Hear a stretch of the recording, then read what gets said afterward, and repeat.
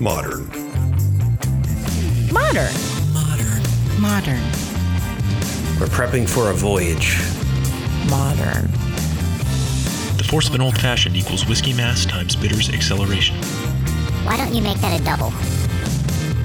Modern Bar Cart. What's shaking, cocktail fans? Welcome to episode 136 of the Modern Bar Cart podcast. I'm your host, Modern Bar Cart CEO Eric Kozlik. Thanks for joining me for this interview episode where we track down the best and brightest minds in the spirits and cocktail world so that we can share their secrets with you. This time around, I catch up with my friend H. Joseph Ehrmann, proprietor of the legendary San Francisco bar Elixir and one of the driving forces behind Fresh Victor, an awesome fresh juice-based cocktail mixer line that's been making waves in the beverage community. We dig into a whole bunch of awesome stuff during this episode, some of it ancient history, and some of it completely groundbreaking. But before we get in too deep here, let's do the right thing and give you the chance to make yourself a drink. This episode's featured cocktail is the Pamplemousse au Poivre, the drink that H created to win the cocktail branch of the San Francisco World Spirits Competition. To make it, you'll need 2 ounces of good quality mezcal, 1 ounce Giffard Pamplemousse Rosé, which is a pink grapefruit liqueur, a half ounce of Marie Brizard Poivre de Sichuan, which is a Sichuan pepper liqueur. We talk about this at length in the episode, and H kind of shares his hacks on how he makes it. A half ounce of lemon juice, and 1 dash of grapefruit bitters. If you don't have those, you can always substitute a dash or 2 of our embitterment orange bitters. Combine these ingredients in a cocktail shaker with ice, shake until well chilled, strain into a stemmed cocktail glass, and garnish with a lemon zest cone filled with pink peppercorns. I love this drink because it's very balanced, using intense flavors like smoke from the mezcal, grapefruit, and peppercorns, and then integrating them into a classic sour cocktail. It showcases H's background, but it also advances the conversation about using fresh ingredients to jazz up tried and true drink formats. If you head on over to Elixir, H's bar in the Mission District of San Francisco, you can try this cocktail for yourself. So, now that you're well hydrated, let's set our sights on this excellent interview.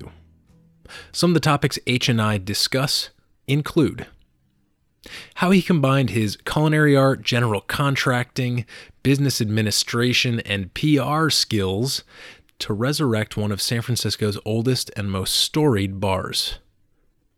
Some reflections on his career so far, from winning cocktail competitions to becoming a certified Cognac and rum educator to being featured on the cover of the New York Times.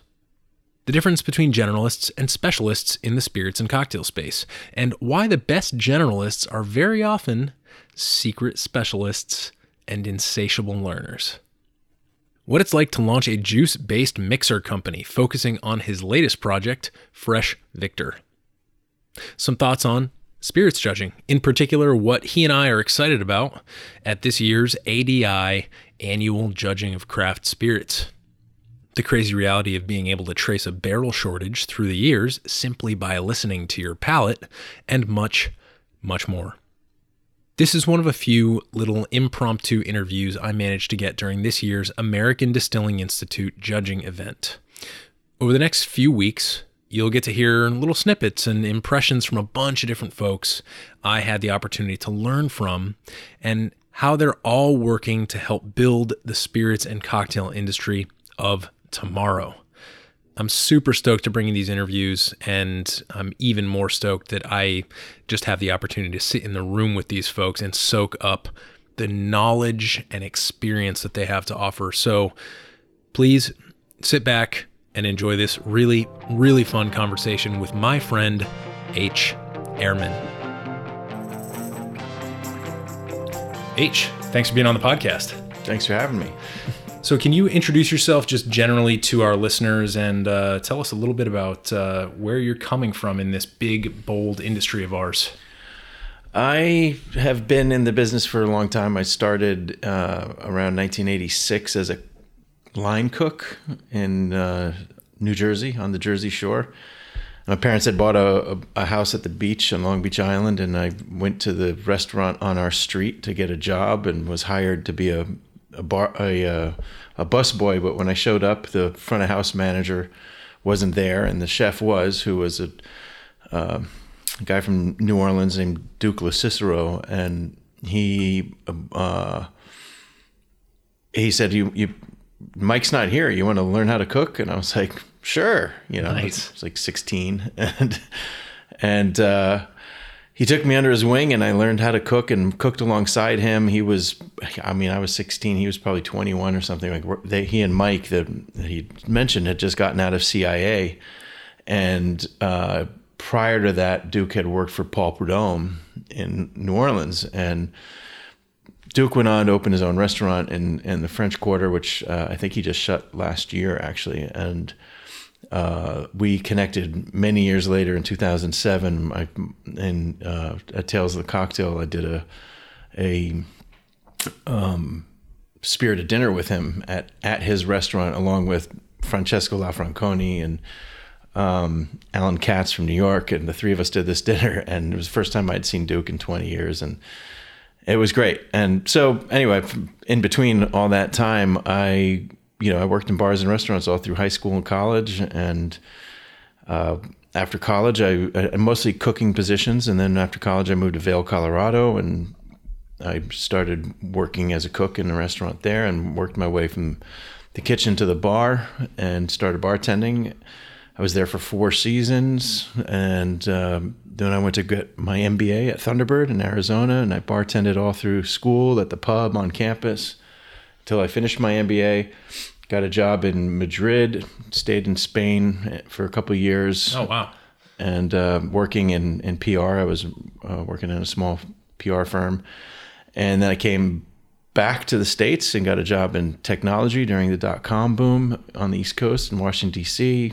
A year later, I got recruited to Silicon Valley, moved out here, and that job lasted like 9 months. And here I was with all this MBA debt, and did not want to leave California. I had been trying to get to California forever, so I wound up doing a lot of things, one of which was bartending to make rent, and was the thing that was most consistent money. And after 6 months of bartending for someone else, I said, screw tech. This is not the industry that I really love. I'm loving being back in the bar business. This is the thing I know and love. Why not put my MBA to this industry? And so I quit everything I was doing at the time, which I had like 4 jobs, and I just wrote a business plan, raised capital, found a bar and bought it, and opened Elixir in 2003, November 21st, 2003. And it was a rundown old bar that when I walked into it at first, I said, these people don't know what they're selling. This is a real deal old West saloon. And I was fortunate enough to get the real estate as well. And so I shut it down for a couple months and stripped it down, fixed things. I'd like to say I restored it. I didn't renovate it. I brought it back to its Victorian kind of glory and made it a saloon where it had not been a saloon in theme for years and years. And over the years since then, about 16 and a half years, I've had it now that I've done lots of research. So I know the whole story, and that could be an entire separate show.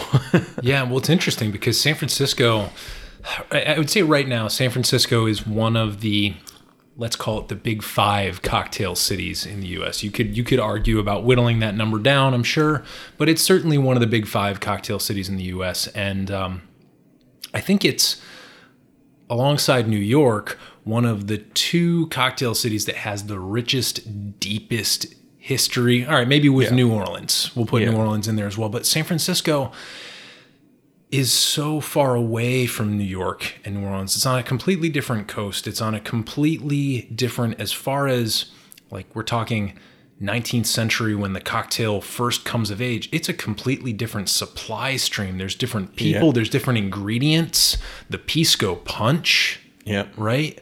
San Francisco is so unique in that respect. And my bar goes back to that.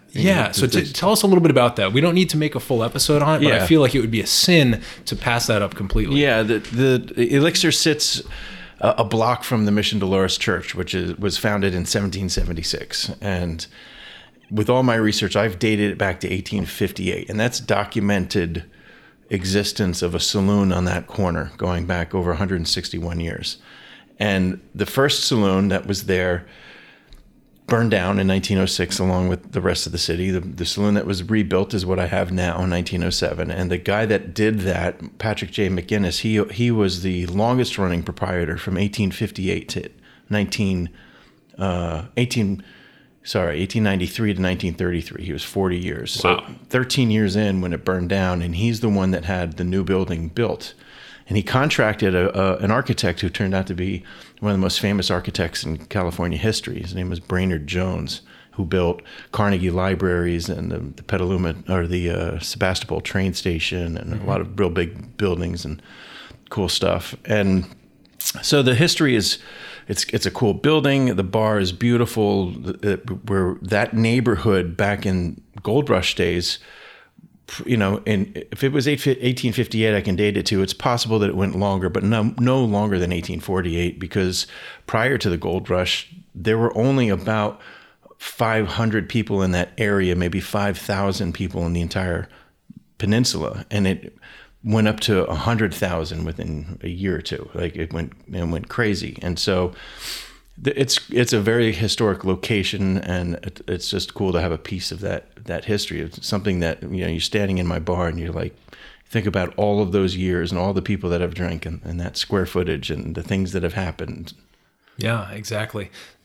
So right now, can you talk a little bit about what your concept is and maybe how that's similar and or different to what it might have looked like when it was a saloon? I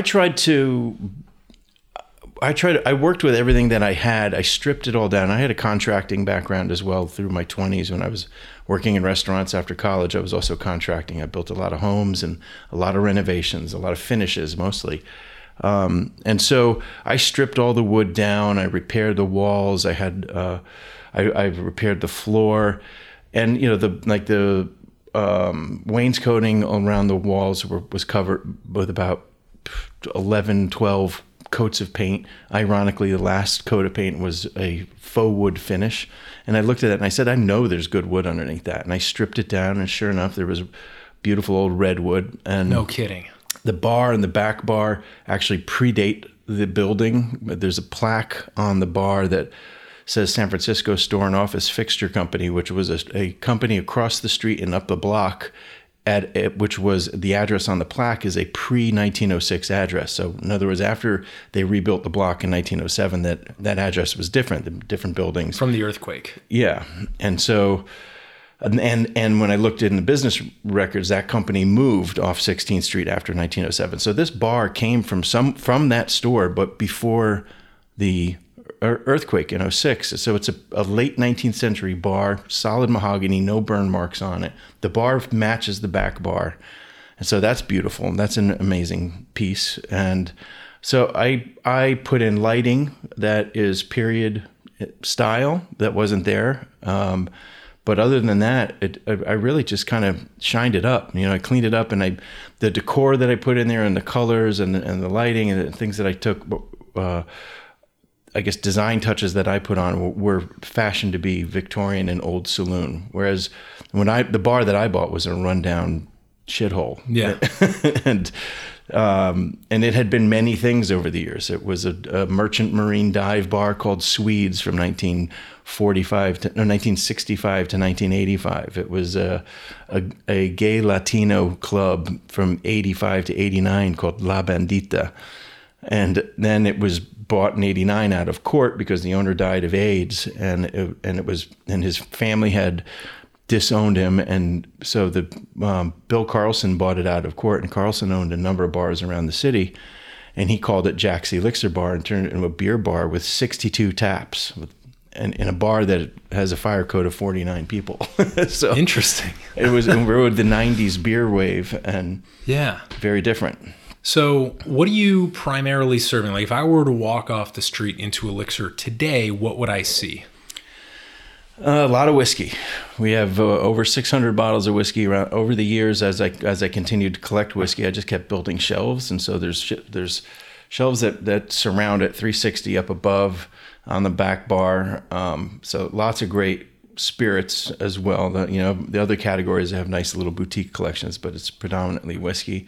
We have 16 taps, and so I keep every tap's a different style of beer, and I try to keep everything pretty local and rotating when possible. And then, of course, kind of made my name on the cocktails back when nobody was making good cocktails, and I started doing that around 2005 and 6, and that's when it started to get noticed, and that kind of what put us on the map was my cocktails back then. So I was in San Francisco prior to this event that we're both judging at here in Tiburon, and I've been through different parts of the San Francisco cocktail scene throughout the past couple of years, and there's a very distinct tiki vibe in some places. In other places, I notice a more upscale, almost what I would say is verging on fussy cocktails. Where do the cocktails on your program right now kind of fit into that? Like, what kind of drinks are you making? Do you have any examples of your favorite or your best-selling drinks on the menu right now? When I basically by 2005, my bar was not doing great. It was doing okay, and I was a few years into it, and I was like, I'm either gonna make some dramatic changes and make this thing really make some money, or I'm going to get out and go do something else. I don't want to just kick this around. So I made some dramatic changes, and I leaned on my culinary background. So I started, I bought a whole bunch of books, and I started making classics and brought back some stuff that I believed in. Like, I loved rye whiskey, and nobody was working with rye whiskey. And I started doing a Sazerac before people knew what a Sazerac was. But I also started muddling all kinds of stuff, and pulling out a food processor and juicer and stuff, and started making produce-driven culinary style cocktails. And there were a few other people in town that were doing that. And back then we sat at each other's bars and we talked about it. And I mean, there were probably 15 of us. I remember when I joined the USBG, I was number 16. I was the member number 16 for the San Francisco chapter, and we had maybe 3 chapters in the whole country. I think it was us, LA, and Vegas. Wow. And I got very involved with that. And so I just kept making these kinds of drinks, and I started getting press for it. And to this day, I would say our original list, which hovers around 8 drinks regularly, are culinarily driven, fresh produce and seasonal.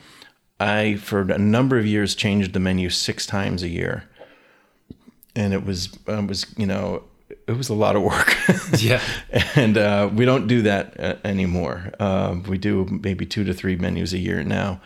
And right now, I guess we're going to be launching a new menu next week. Some of the drinks that'll carry over are my Pamplemousse au Poivre, which that and the Murphy Sour are the 2 drinks that I won the San Francisco World Spirits cocktail competition the last 2 years in a row. I won that, and wow. It's coming up again next month. So hopefully I'll have a 3-peat. Thanks. The Pamplemousse is I use Del Maguey Vida with some Giffard Pamplemousse, and I make a pepper cordial I call Elixir de Poivre, which was kind of a funny story. It was made. It's based on a Marie Broussard essence de poivre that they sent me a bottle of this liqueur and said, this letter, we love your work. We'd love to see what you can do with this. Please make a cocktail and send us the recipe. So that year, and I've been a judge at the San Francisco competition for a long time now, and they sent us this thing saying, hey, we're going to start this new competition amongst the judges to create a cocktail. And this year we're going to use this mezcal, which was Banez, that won the best mezcal the year before. Can you make a cocktail with this and compete with each other? And so I was like, all right, I'll play around with this. And I had this cordial that they had sent me, and I had this new Pamplemousse, and I was like, I was thinking Paloma and agave and right, and kind of spinning on that. And I played around with it, and I used that Elixir de Poivre or that essence de Poivre. And I made this drink, and it's got a little lemon juice and that pepper and grapefruit and mezcal. And I made like a little cone with a lemon zest and filled it with pink peppercorns and placed it on the rim of the glass. And it was beautiful and tasty. Man. And I won the competition. And then I got all this press for winning the competition. And I contact Marie Bazard, and I'm like, hey, I want to. You asked me to make something. This is what I made. Look, here's the press. Look what I did. And they wrote back. They're like, oh, sorry, we're not going to sell that in the United States.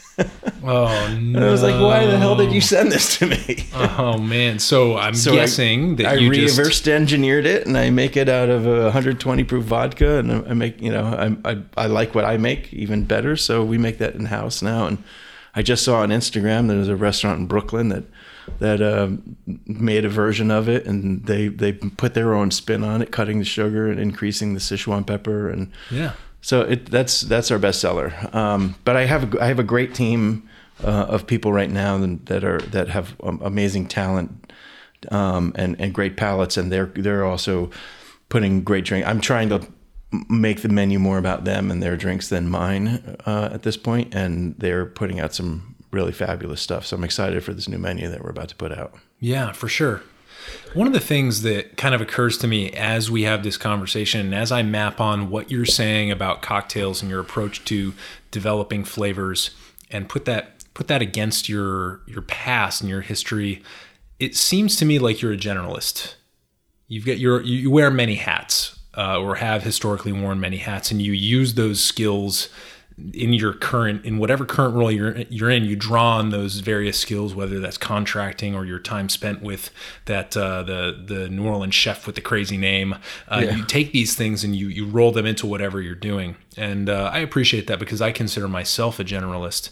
How do you think about generalizing or specializing in either the cocktails or the spirits world? Because I think that could also very well apply to what we're here doing with spirits. What do you think about generalists versus specialists? Well, I've been in the business a while. I've done a lot of things, and I guess being a generalist was initially came out of my vision for what Elixir was to be, which was a neighborhood bar. I want, my goal was open 365, everyone's welcome, something for everyone. I built marketing programs to drive traffic every day of the week, different hours of the day, from sports on the TV to pub quiz on Tuesday. I was like, yeah, we are going to be a little bit of everything to everybody instead of being just a specific kind of bar. But then the cocktails got really popular, and suddenly we were a mixology bar when nobody knew what mixology was, and that was great because, like I said, it got us attention, it got us press and people in the door. I got a photo and a cocktail on the cover of the New York Times, and although it was an obscure cocktail and it was delicious, people would come in like, I saw that and I want that drink, and they would have it, and they'd be like, okay, they'd have one of those, and they'd be like, okay, I'll have a Budweiser and a shot of whiskey, and they'd stay, and that's where you make your money. Yeah.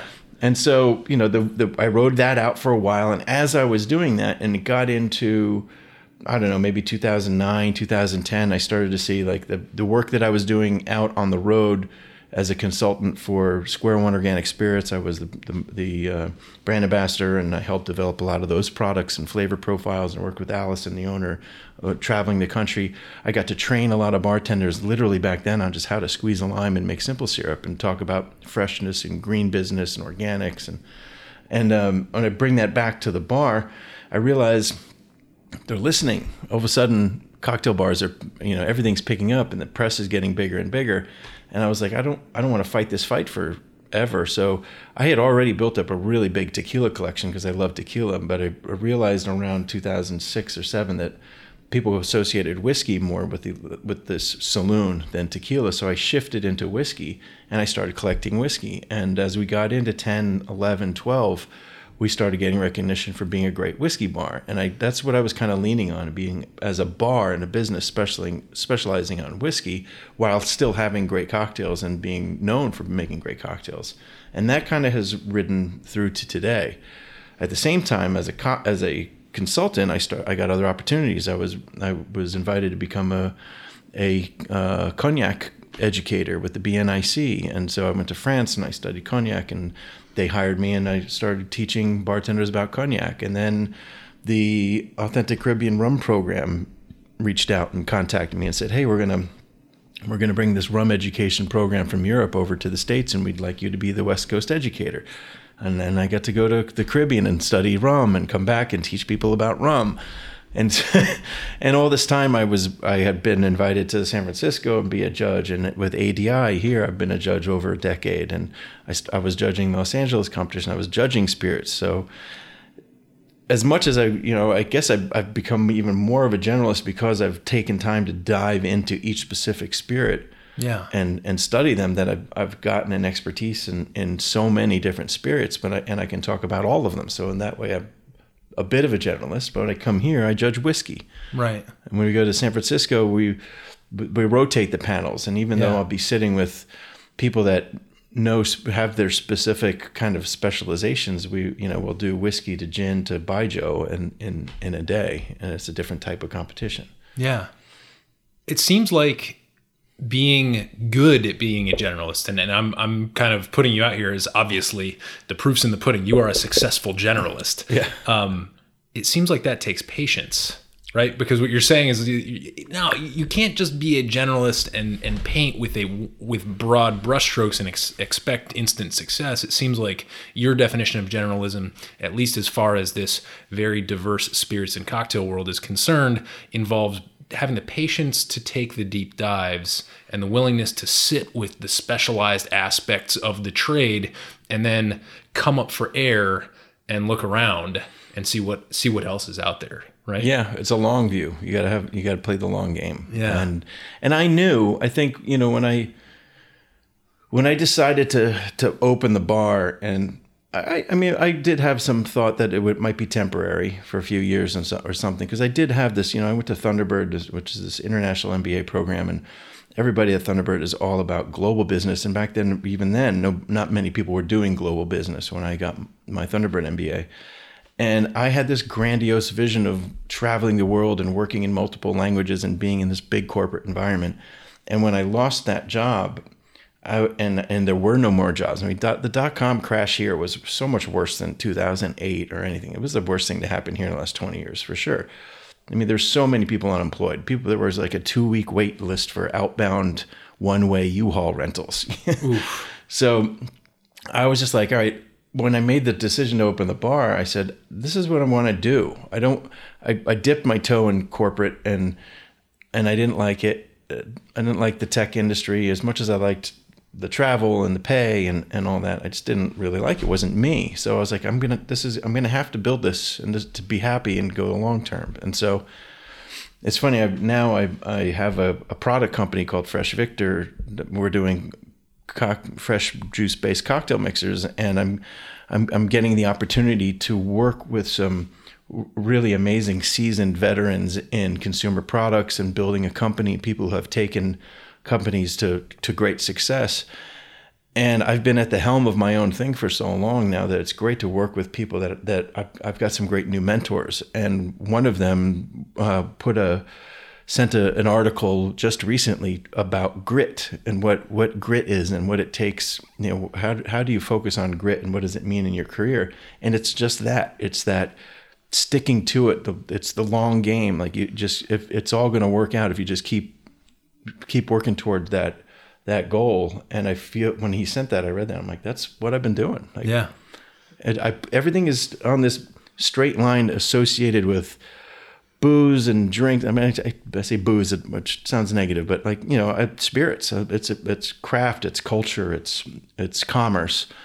And everything that comes off of it, everything I do from training bartenders in hospitality and service and spirit production to judging things or creating products or just being in the bar and being a bartender. Like, I love all of it. And it's great that I've built all these little branches off of it.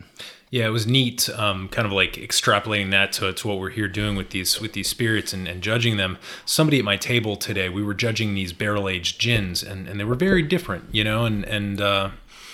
so we were asking about like what we were trying to consult like the ADI guidelines on what a barrel-aged gin is, to see what we should and should not be either praising or docking the spirit for. And one of the comments that somebody made was like, well, just by sitting here having this conversation, we're contributing to what this category looks like. And, I think that's, to me, that really made me take a step back and appreciate the privilege of what it is to be here and have that conversation. So I definitely agree with you with what you're saying of like, taking that through line and sticking to it and having that be kind of your contribution to the entire industry. And I've been with ADI for many years now, and I've seen ADI grow from when there were very few craft distillers in the country. And Bill Owens asked me to come up and teach a whiskey mixology class to some people that were taking a whiskey class up here in Marin County, and that was my introduction to them. And I got to meet all of those people, and in that group was Wes Henderson, who now has Angel's Envy, and like through that I met his dad. I had met his dad when he came to my bar to show me some Suntory whiskey, but nice. It was just goes back to that. And now you look at what ADI is now and where the craft distilling is now. And it's just been a forward trajectory. For sure. Now let's talk about Fresh Victor, because this is, I think when you were introducing yourself, you said, this is what's taking up all of my time. I have some sympathy for what it takes to create a consumer packaged goods brand. It's not easy. There's a lot of middle people between you and the end consumer. There's a lot of crunching numbers and formulating and reformulating flavor profiles. Take us through when you got the idea right through to now and all these beautiful flavors that you've created. Well, actually, it wasn't me. The founder is my friend Ken, and Ken and I met about 20 years ago when he was selling and importing a tequila brand called Amate, and he and I met, and he had hired me to run some cocktail bars for promoting his brand, and we worked together through that a bit. And some years later, he started a new tequila brand called Republic. He was part of that team that created Republic Tequila in Texas, and he called me up again to help him, where he had this idea of making these mixers. And I went and visited some juice factories with him, and we worked on formulas, and I created some recipes. And he built this, I think they had 4 different products. He built it up to a good volume as a consumer product in Texas. Then he and his partners sold that company, and he came back to California and said, let's do this thing as its own company. And I was like, I'm in, and so we started building it along with some other friends, and I contributed in the early years to some ideas and early branding and development concepts. And they went on, and Ken was out doing tastings and consumer tastings at supermarkets and stuff, and lugging his bag around, and he really built it up for quite a while. And then just within the last 2 years, 2 to 3 years or so, I got back in more involved with it. So Ken's been at it for 6-7 years, and just this past year is when I really turned it on and got more involved in development and account development, and now it's a small team of us at the core, and we have 7 flavors that are really we have a lemon sour and a lime sour. The lime is lime agave, and the lemon sour is fresh lemon and cane sugar, and we use only organic cane and organic agave. And these would be like sour mixes for like your classic Collinses and daiquiri style drinks, right? Exactly, yeah. And beyond that, we have our pineapple and ginger root. We have a prickly pear or cactus pear and pomegranate. We have a cucumber lime, a 3 citrus and mint. Looking over at the line here, what I'm missing. And we're growing into. We got 2 more flavors coming up. We're going to do a ruby red grapefruit and sea salt, which we're fine tuning right now, and we've got a strawberry and lemon. And it was built as a consumer product, but now we're actually more focused on the trade. We killed the consumer line for a while, and where, in the consumer line, we're selling it at 32 ounces, which was 10 cocktails. Everything across the board pretty much mixes at a 2-to-1 ratio. Yep. On a very simple level. I've tweaked and played with all of our products to create recipes that really work with our products on a professional level. So that some of them are less than, they're different ratios. They come in a 2-pack of 64-ounce bottles in a gallon case. And we have national distribution with Cisco and PFG and US Foods. And we're working on national account placements and high volume business that's helping high volume accounts provide a fresh, consistent product on a regular basis throughout all of their venues. And that's something that really has not been available prior to this. Right. So that's kind of the need we're meeting on a business level. Right. Yeah. And I love this. I've actually been thinking a lot about this because you walk into a casino, for example, and I know that casinos are, part of your client base. You walk into, a busy, kind of like a big rooftop bar at a giant hotel resort, and you have to lower your expectations. Yeah, we've all been there. You just have to. And it's funny because even if you're a person who really loves and goes out of their way for good craft spirits, well-made cocktails, it's something that you do on autopilot no matter what. You see the venue, you get a feel for the place, and something in your brain kicks into autopilot. You adjust your expectations and you take a shitty drink. Yep. For the most part. And that's why I've been talking to people about this and really I've been thinking a lot about this very situation. And I think it's great to be able to take something and make it just a little bit better. You're not changing what these bars are. And on the flip side, you're not creating super efficient robot bartenders who can spit out the perfect old fashioned but are robots. Yeah. Right. So you're taking the bar game. You're saying, okay, I recognize your limitations. I accept your limitations, but let's take this one half step higher, and that can mean a lot when you are a consumer and you walk into that and you're expecting, apple pucker or something terrible in a sour mix, and you get something and you take that first sip. And you go, oh wow, this is actually enjoyable.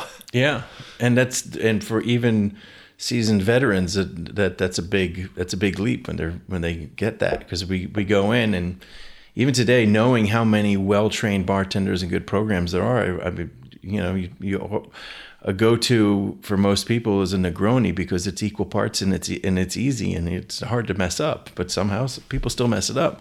Right. So something like this, what we're trying to do is say, I made my name in fresh produce-driven cocktails, and I know what it takes to cost out and make something that is consistent and delicious for throughout the year on a 365 business. And I'm just a little 1,000 square foot bar. And you try to take that and make it consistent and delicious across multiple units, the same recipe, not only differences and variations on produce quality and pricing, but bartender skill level and training and execution. And then there's so many different variables. And that's what we aim to kind of take off the table and make things easier and more cost and work efficient for the restaurant or bar, but also higher quality and more enjoyable for the customer. Absolutely. I know we've both been judging here today, and I want to be respectful of your time, but I wanted to do one follow up on that, and then kind of maybe talk a little bit about just give a quick little state of the union of maybe a couple things that we saw here at ADI that were interesting. The one follow-up I had on the Fresh Victor point that you were just saying is, talking about the Negroni. Well, it's easy. And some places have taken to batching these Negronis based on, what they know about relatively how much traffic is going to be going through that bar at a given time. I think that's great. And I think the cool thing about batched cocktails being in vogue right now is that it's a perfect place to use these fresh fruit juice blends, because when you're batching a cocktail, one of the things you're doing is you're trying to make something easy, but also something where there's a little bit of complexity. And you've even made that just a little bit easier with some of these mixes, because you've got some complexity in there. It's not just limes that you've put through your industrial juicer. Yeah. You've got lime, and you're talking about this ruby red grapefruit and salt, which can make all the difference in a Paloma. Yep. Right? So I really like the batchability of what you're offering too, because not only does it work if you grab it out of the fridge and do an individual pour, but you can also batch with them. And I think batching has become increasingly important in bars these days. Oh, absolutely. I've been doing experiments at my own bar on a kegged cocktail, just running a 5-gallon corny keg on a wide variety of things that I've put through that works great. And then I also have a catering company, and with our beverage catering, we do large festivals, which we've started to get into. And just this past fall, we ran all the bars for the Oakland Pride Festival,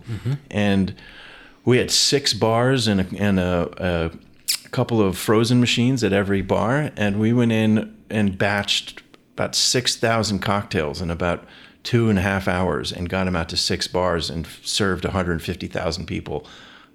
And it's so quick and easy. And I have built all these like batching formulas for using this stuff that you literally just how many jugs of our stuff and how many bottles of booze, and you've got something that's quick, easy, delicious, and servable and profitable. And that alone is a game changer. When I start seeing people using it in that way, I'll be really happy. For sure. And I think for that reason and for many other reasons, it's a really valuable contribution to the market. So definitely looking forward to see it make its way out east. I know when you're on when you're on one of the coasts, it tends to take a little while for it to reach the other one, but I'm certainly looking forward to seeing Fresh Victor out east, and just really impressed by what you've been able to put together with that. Thanks. What has been fun this year at ADI so far for you?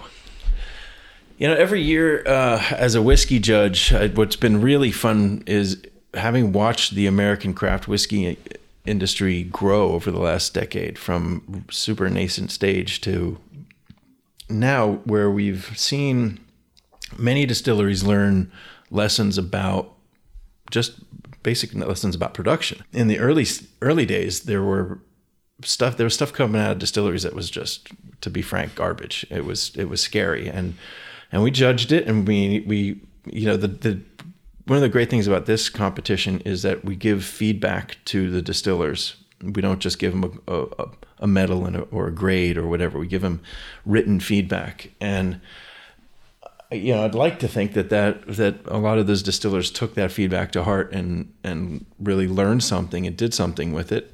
We've got an amazing group of judges here with some really highly technical people, distillers and analysts, and I've learned so much sitting alongside some of these people. And as I was telling you earlier, my first time judging with this was Dave Pickerel was the judging director, and Lincoln Henderson was there, and Dave Shurick, and I was tasting with Hubert Germain Robin and learning about brandy, and I just walk away from this week or several days every year with all kinds of new knowledge. And Nancy Fraley now is just a joy to work with, and she teaches me so much every time we do this. And there's just so many. I could name them all. Yeah. So that to me is the best thing, is how much I actually learn by coming here to do this.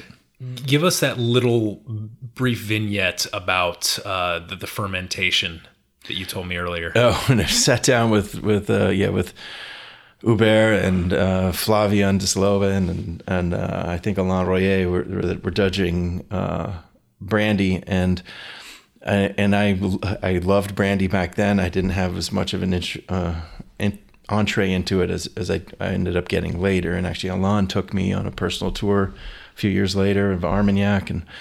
But anyway, I sat at that table, and I was on a break because I had palate fatigue, and I was just watching them judge, and it was complete silence. For people, I don't know that a lot of people understand, like when you're judging spirits, it's can be rather boring because it's super quiet and everybody's into their glasses and taking notes, and then until we all come together and talk about it. There's a lot of making faces. Yeah. There's a lot of faces, but yes, silence.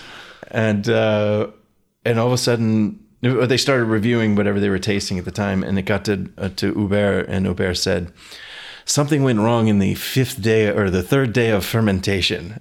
And I just looked at him, my jaw just dropped, and I was like, this is just another level to be able to taste something and know what the fault was and when it happened. And that was like my first introduction to that. And now that's like, now I talk like that. Yeah, I was sitting next to Rob today from Blue Coat or New Liberty Distillery, and I rated something rather highly. I was in, and it's okay. Sometimes when you're judging things, there are outliers, and there are different reasons for being an outlier on a panel. And it's not always a bad thing, because this feedback is getting back to the distillers. And sometimes someone is being a consumer advocate when other folks are being technical advocates. And there's value in both. So I don't mean to imply that I was wrong, although I probably was in this case. But I reviewed something. And then Rob went off on like a bunch of like technical flaws. Not only did he have like the chemical name for the compounds that he was sensing, but he was able to isolate very specific procedural places where this probably went wrong.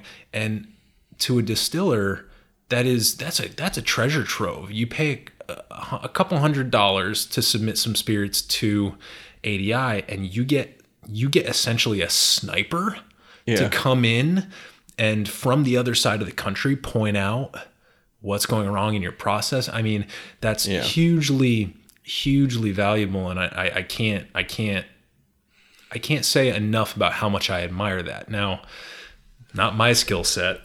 I tend to be more of a consumer advocate, but anyway, we digress. I always say I'm not a scientist. I'm a bartender who hangs out with scientists.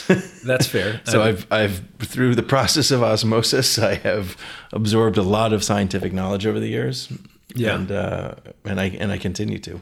Well, and you learn a lot of science through application in the kitchen too. Yeah. You mess up a dish or a preparation enough times, you do the work to figure out what you messed up, and you absorb that. So I think there's something to be said for being in the kitchen and behind the bar with produce and with stuff. But so moral of the story, the whiskey scene has certainly evolved. We're getting some more mature products, and obviously that's a byproduct of whiskey having time to sit in barrels. But what else is going on besides just the fact that it has had time to mature on oak? It's interesting, actually. There's so much product now. We used to have, I think originally we had one whiskey panel and then two, and now we've got three because there's a lot of whiskey coming through. And 5-8 years ago, everybody that wanted to make whiskey was making vodka, gin, unaged rum, and white whiskey or moonshine or whatever they're going to call it. So because everybody's trying to get something to market to sell and get some cash flow going.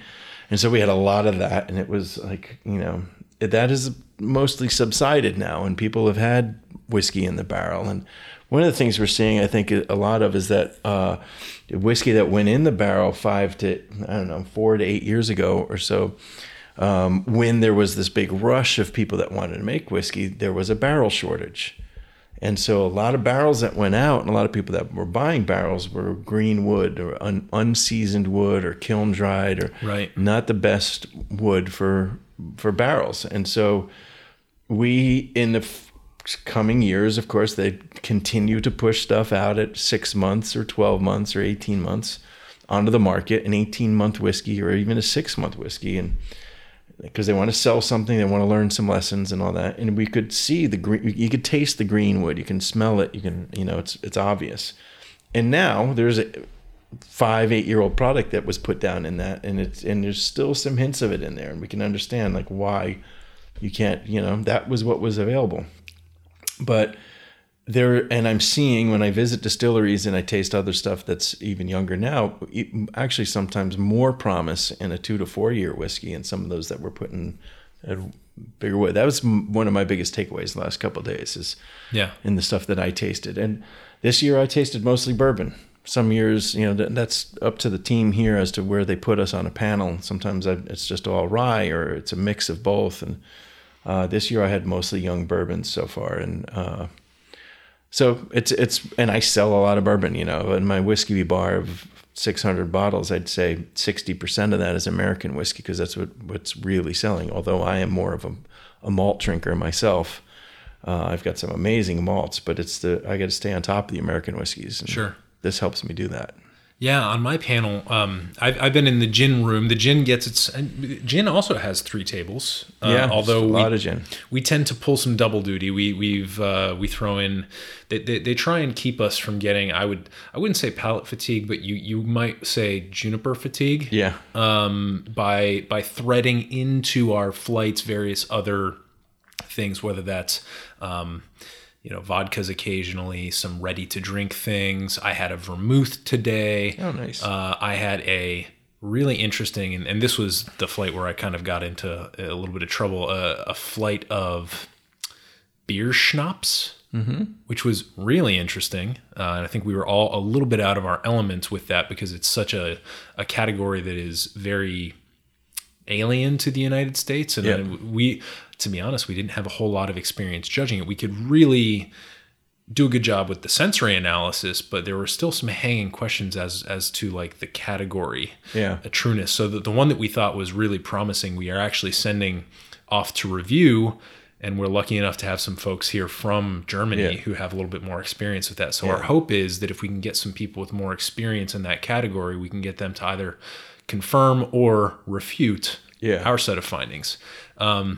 The other thing that I found interesting is I had several flights of barrel-aged gins yesterday, and I'm happy to say that there is some terrible stuff out there, but also some very good stuff out there. I've always liked that concept. Yep.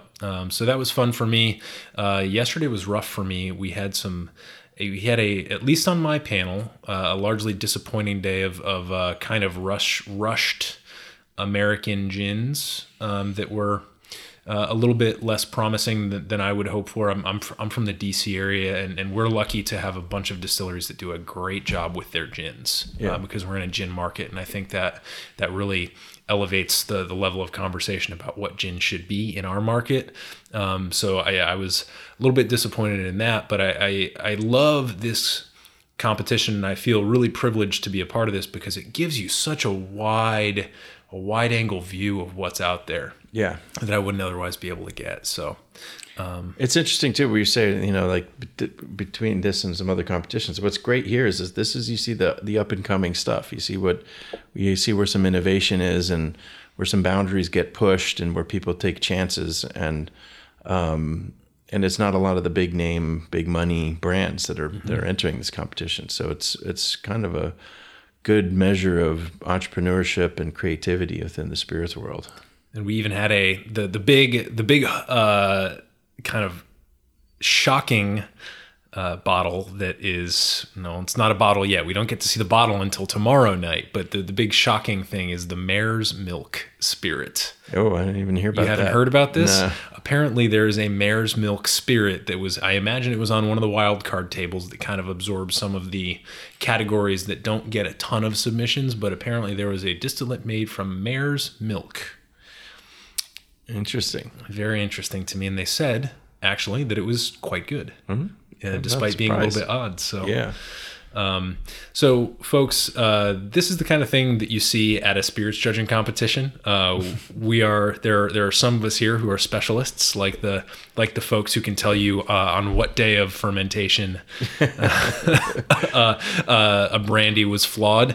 And then there's some of us like H and I who we just try and pay really close attention, and we try and use our senses to speak not only on behalf of the industry, but on behalf of consumers. And I think, at least to me, that's why I really love being here. So, and that's the nice thing about the conversation, having multiple judges on one thing, is you've got people who are technical, who actually make the stuff, and you've got people who, like me, who sell it. I buy it and sell it, and I'm a filter, but it gets to the public if I decide that I'm going to sell it, and me and many others. And then there are writers who decide whether or not they're going to write about it and get the word out. And so we all sit in a circle and say, I like this for this reason, or I don't like it for that reason, and we come to a consensus. It was interesting. I tended to be like, if you compare, for example, that beer schnapps flight against our ready-to-drink flight that we had today, the beer schnapps flight, I was giving these things beautiful high. I was giving golds and silvers on this beer schnapps flight, and everyone else was a lot more hesitant.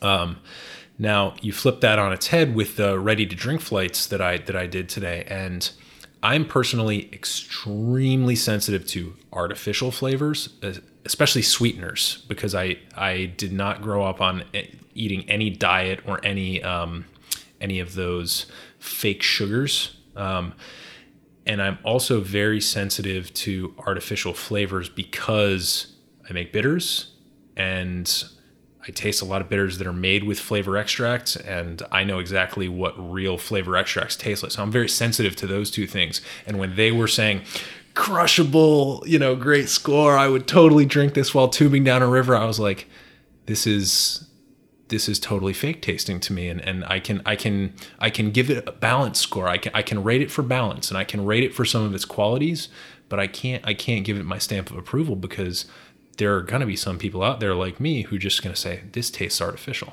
Yeah, and that's a lot of the foundation of what we're trying to do with Fresh Victor. It's like it's got to be fresh. It's got to taste like it should taste. Yeah. And shelf stable products that are filled with different things to keep them shelf stable tend to taste it in the end. Mm-hmm.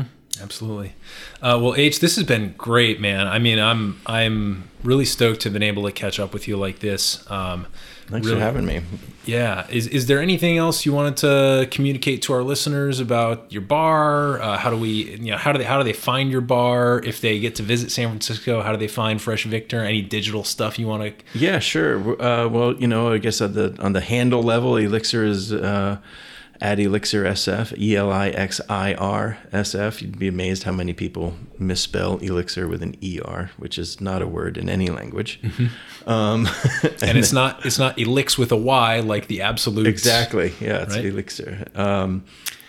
And my personal consulting stuff is my Cocktail Ambassadors company is cocktailambasadors.com, or at Cocktail Ambassadors my Instagram. Fresh Victor is at Fresh Victor Cocktails on Instagram, although we're not very active in social media right now, and our website's getting updated. We're really in kind of a pre-marketing phase even. We've got a website that's clunky and not great, and we're going to be relaunching that. And we're right now focused on getting the product out, and we're going to relaunch all the marketing a little bit later this year, which will look a lot better. But it's freshvictor.com.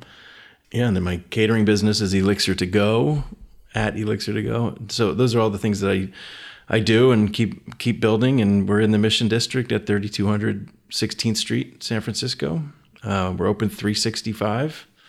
And so anybody that's in town, San Francisco is not a big town. So everything's a short car ride away. Absolutely. So next time you're in San Francisco, go see one of the oldest bars, I would imagine, in the country. Check out some great American whiskey and some produce-driven cocktails at Elixir.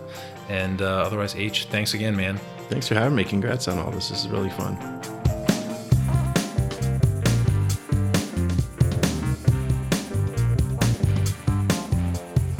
Hey everybody, thanks for listening. If you enjoyed this episode, there's two big things you can do for us here at Modern Bar Cart.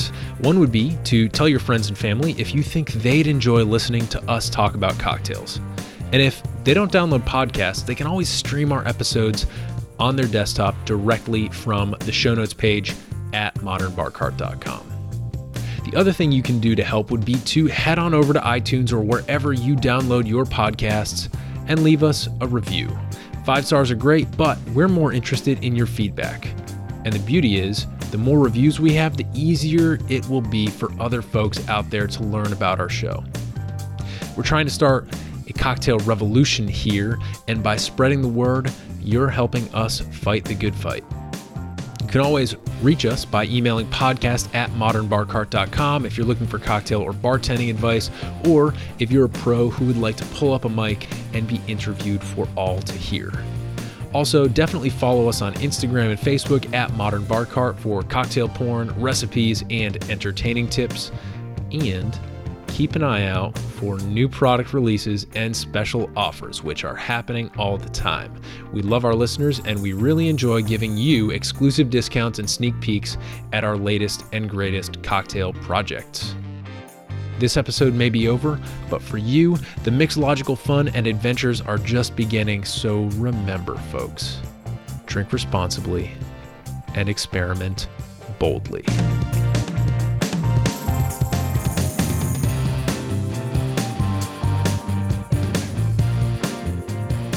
This episode was made possible with editing and production assistance by Samantha Reed, Spirits and Cocktail Insights by H. Joseph Ehrmann, and a little bit of interview magic by yours truly.